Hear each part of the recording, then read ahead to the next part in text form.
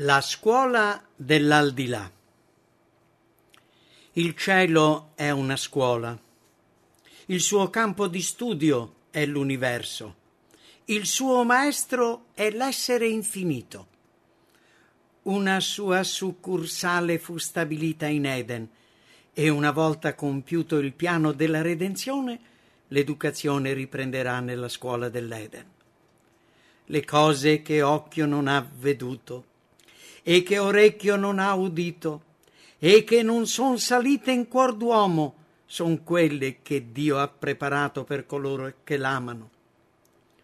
È solo mediante la sua parola che si può avere una conoscenza sia pure parziale di queste cose. Il profeta Giovanni così descrive i luoghi dove sarà stabilita la scuola dell'aldilà. Vidi un nuovo cielo e una nuova terra, perché il primo cielo e la prima terra erano passati. Vidi la santa città, la nuova Gerusalemme, scender giù dal cielo dappresso a Dio, pronta come una sposa adorna per il suo sposo. La città non ha bisogno di sole, né di luna che risplendano in lei, perché la illumina la gloria di Dio, e l'agnello è il suo luminare. Fra la scuola dell'Eden e quella dell'aldilà si stende tutta la storia del mondo, storia della trasgressione e della sofferenza, del divino sacrificio, della vittoria di Cristo sul peccato e sulla morte. Nella scuola della vita futura non si troveranno tutte le condizioni della scuola edenica. Non vi sarà l'albero della conoscenza del bene e del male a fornire occasioni di tentazione. Non vi sarà nessun tentatore. Non vi sarà possibilità di sbagliare. Ogni carattere ha superato la prova e nessuno è più suscettibile al potere del male. A chi vince, dice Gesù, io darò a mangiare dell'albero della vita, che sta nel paradiso di Dio. In Eden il dono dell'albero della vita era condizionato, ma i doni della vita futura sono assoluti ed eterni. Il profeta contempla il fiume dell'acqua della vita limpido come cristallo che procede dal trono di Dio e dell'agnello. D'ambo i lati del fiume stava l'albero della vita. Né ci saran più cordoglio, né grido, né dolore, poiché le cose di prima sono passate. Il tuo popolo sarà tutto quanto un popolo di giusti. Essi, che sono il rampollo da me piantato, l'opera delle mie mani, da servire alla mia gloria. Restituito alla sua presenza, l'uomo potrà di nuovo, come al principio, essere educato da Dio. Il mio popolo conoscerà il mio nome, saprà in quel giorno che sono io che ho parlato. Eccomi! Ecco il tabernacolo di Dio con gli uomini, ed egli abiterà con loro ed essi saranno suoi popoli ed Dio stesso sarà con loro e sarà loro Dio. Essi son quelli che vengono dalla gran tribolazione e hanno lavato le loro vesti e le hanno imbiancate nel sangue dell'agnello. Perciò son davanti al trono di Dio e gli servono giorno e notte nel suo tempio. Non avranno più fame e non avranno più sete. Non li colpirà più il sole né alcuna arsura, perché l'agnello che è in mezzo al trono li pasturerà e li guiderà alle sorgenti delle acque della vita, e Dio asciugherà ogni lacrima dagli occhi loro. Ora vediamo come in uno specchio, in modo oscuro, ma allora vedremo a faccia. Ora conosco in parte, ma allora conoscerò appieno, come anche sono stato appieno conosciuto. Essi vedranno la sua faccia e avranno in fronte il suo nome. Quando sarà sollevato il velo che limita la nostra visione e i nostri occhi vedranno il mondo di bellezza del quale il microscopio ci dà oggi una parziale idea, quando ammireremo la gloria dei cieli che il telescopio cerca di scrutare, quando sarà tolta la macchia del peccato e la terra apparirà nella bellezza del Signore Dio, che campo si aprirà al nostro studio. Lo studente potrà leggere il racconto della creazione e non scorgerà più nessuna reminiscenza della legge del male. Potrà udire la voce melodiosa della natura, non più turbata da lamenti o da espressioni di tristezza. In tutte le cose create e nell'intero universo egli riconoscerà la firma di Dio. Sulla terra, sul mare, in cielo, non si noterà alcun segno di male. Là si vivrà di nuovo la vita dell'Eden, vita dei campi e dei giardini.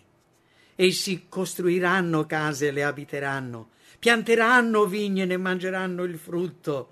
Non costruiranno più perché un altro vi abiti, non pianteranno più perché un altro mangi, poiché i giorni del mio popolo saranno come i giorni degli alberi, e i miei eletti godranno a lungo dell'opera delle loro mani.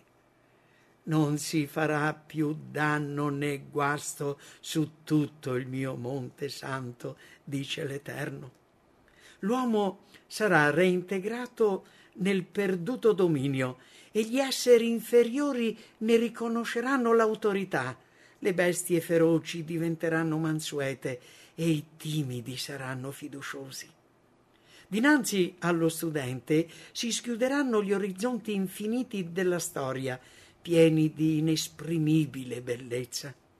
Alla luce della parola di Dio gli sarà data la visione del grande campo della storia che gli fornirà la conoscenza dei principi che reggono il corso degli eventi umani. Oggi la sua visione è limitata, la sua conoscenza è incompleta, ma quando sarà giunto alla luce dell'eternità tutto gli apparirà chiaro. Si spiegherà sotto i suoi occhi lo sviluppo della lotta immane iniziatasi prima che cominciasse il tempo e che si concluderà dopo la fine dei tempi.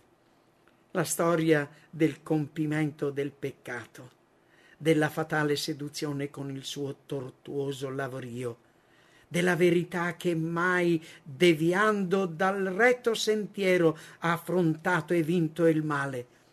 Tutto sarà reso manifesto. Il velo che oggi separa il mondo visibile da quello invisibile sarà sollevato e appariranno cose meravigliose. Finché le provvidenze divine non saranno viste alla luce dell'eternità, noi non potremo capire quale debito di gratitudine abbiamo verso gli angeli per la loro cura e per il loro intervento nella nostra vita. Esseri celesti hanno preso parte attiva alle cose umane. Sono apparsi in abiti fulgidi come lampi e si sono presentati in forma umana come viandanti. Hanno accettato l'ospitalità delle dimore terrene, hanno fatto da guida ai viaggiatori accecati, hanno sviato dei propositi malvagi e distolto i colpi del distruttore. Sebbene i governanti di questo mondo lo ignorino, gli angeli hanno spesso parlato nei loro consigli. Occhi umani li hanno visti e orecchie umane hanno udito i loro appelli. Nelle camere di consiglio e nelle corti di giustizia messaggeri celesti hanno difeso la causa dei perseguitati e degli oppressi. Hanno sconvolto piani e impedito mali che avrebbero recato danno e sofferenza ai figli di Dio. Tutto ciò sarà rivelato allo studente nella scuola di lassù. Ogni redento allora comprenderà qual è stato il ministero degli angeli nella sua vita.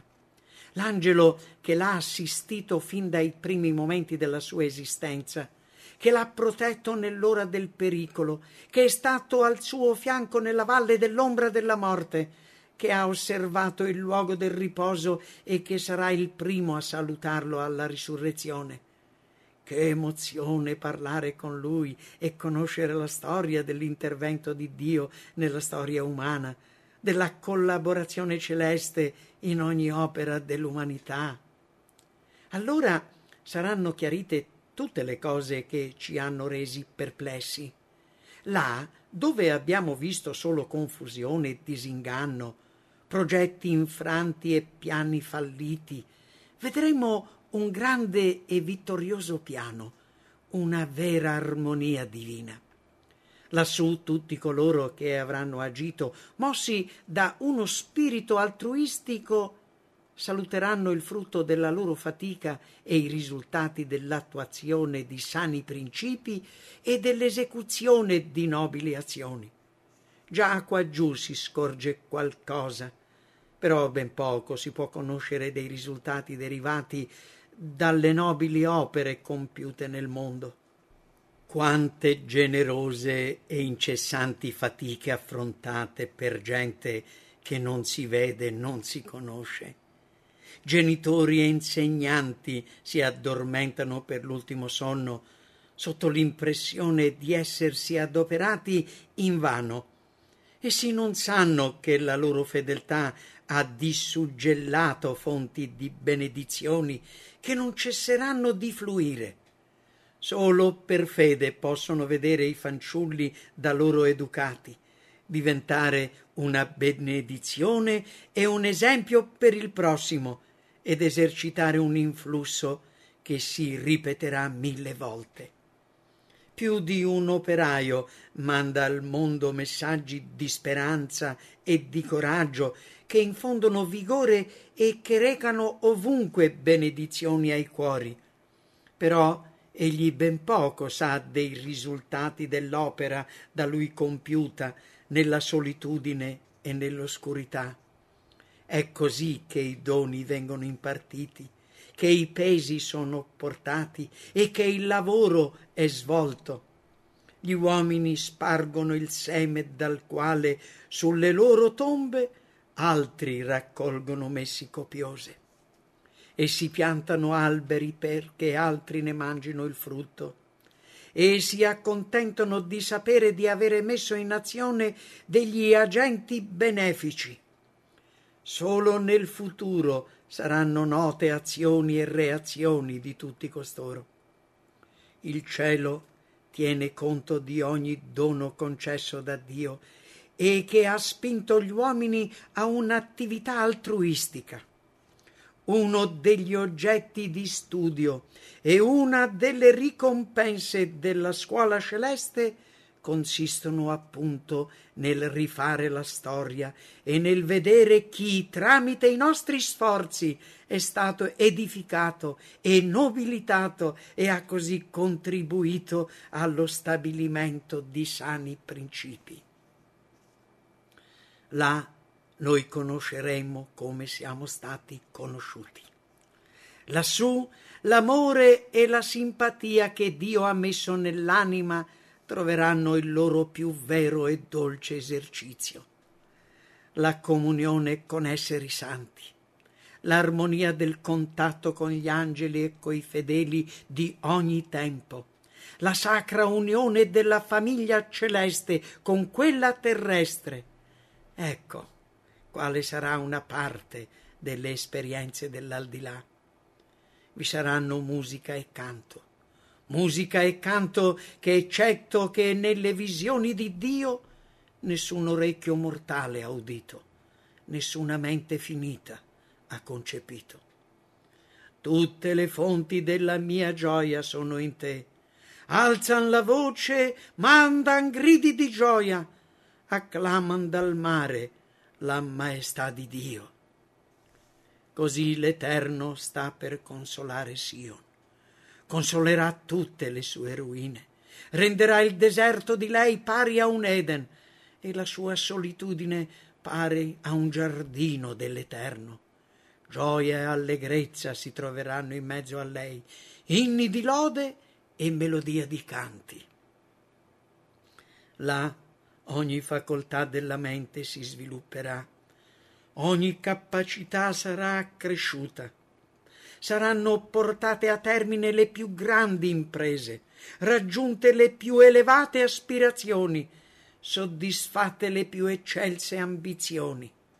Nondimeno vi saranno sempre nuove cime da raggiungere, nuove meraviglie da ammirare, nuove verità da comprendere, nuovi obiettivi che inviteranno all'azione le energie del corpo, della mente e dell'anima. Tutti i tesori dell'universo saranno dischiusi allo studio dei figliuoli di Dio. Con inesprimibile delizia noi parteciperemo ai tesori accumulati in secoli di contemplazione delle opere di Dio. E gli anni dell'eternità continueranno a darci sempre nuove e gloriose rivelazioni. I doni di Dio saranno infinitamente al di là di quel che domandiamo e pensiamo. I suoi servitori gli serviranno. La vita sulla terra è l'inizio di quella celeste. L'educazione terrena è l'iniziazione ai principi di lassù. L'attività del mondo è una preparazione a quella di lassù. Quel che noi siamo ora, e per carattere e per santo servizio, è la figura di quel che saremo poi. Il figliuol dell'uomo non è venuto per essere servito, ma per servire. L'opera di Cristo in terra è la stessa di quella che compie oggi in cielo, e la nostra ricompensa per il lavoro compiuto per Lui in questo mondo consisterà nella maggiore possibilità e nel maggior privilegio di lavorare con Lui nel mondo futuro. Voi me ne siete testimoni, dice l'Eterno, che io sono Dio, e lo saremo anche per l'eternità. Perché fu permesso che la grande lotta proseguisse attraverso i secoli? Perché l'esistenza di Satana non fu soppressa quando cominciò la sua ribellione? Fu perché l'universo intero potesse convincersi della giustizia di Dio nella sua azione nei confronti del male, perché il peccato potesse ricevere un'eterna condanna. Nel piano della redenzione vi sono altezze e profondità tali che l'eternità stessa non riuscirà a esaurire. Vi sono delle meraviglie che gli angeli desiderano contemplare. Di tutti gli esseri creati, solo i redenti hanno conosciuto per esperienza vissuta la portata della lotta contro il peccato. Essi hanno lavorato con Cristo e, cosa che gli angeli non potevano fare, hanno avuto comunione con Cristo e nelle sue sofferenze. Non avranno essi nessuna testimonianza da rendere alla scienza della redenzione? Nulla da dire che sia utile per gli esseri che non sono caduti? Anche ora, ai principati e alle podestà nei luoghi celesti è data a conoscere l'infinitamente varia sapienza di Dio. Egli ci ha risuscitati con Lui e con Lui ci ha fatti sedere nei luoghi celesti per mostrare nell'età a venire l'immensa ricchezza della sua grazia nella benignità che Egli ha avuta per noi in Cristo Gesù. Nel suo tempio tutto esclama: Gloria, gloria! E il canto che i riscattati scioglieranno, il canto della loro esperienza, dirà la gloria di Dio. Grandi e meravigliose sono le tue opere, o Signore Dio Onnipotente. Giuste e veraci sono le tue vie, o Re delle nazioni. Chi non temerà, o Signore, e chi non glorificherà il tuo nome?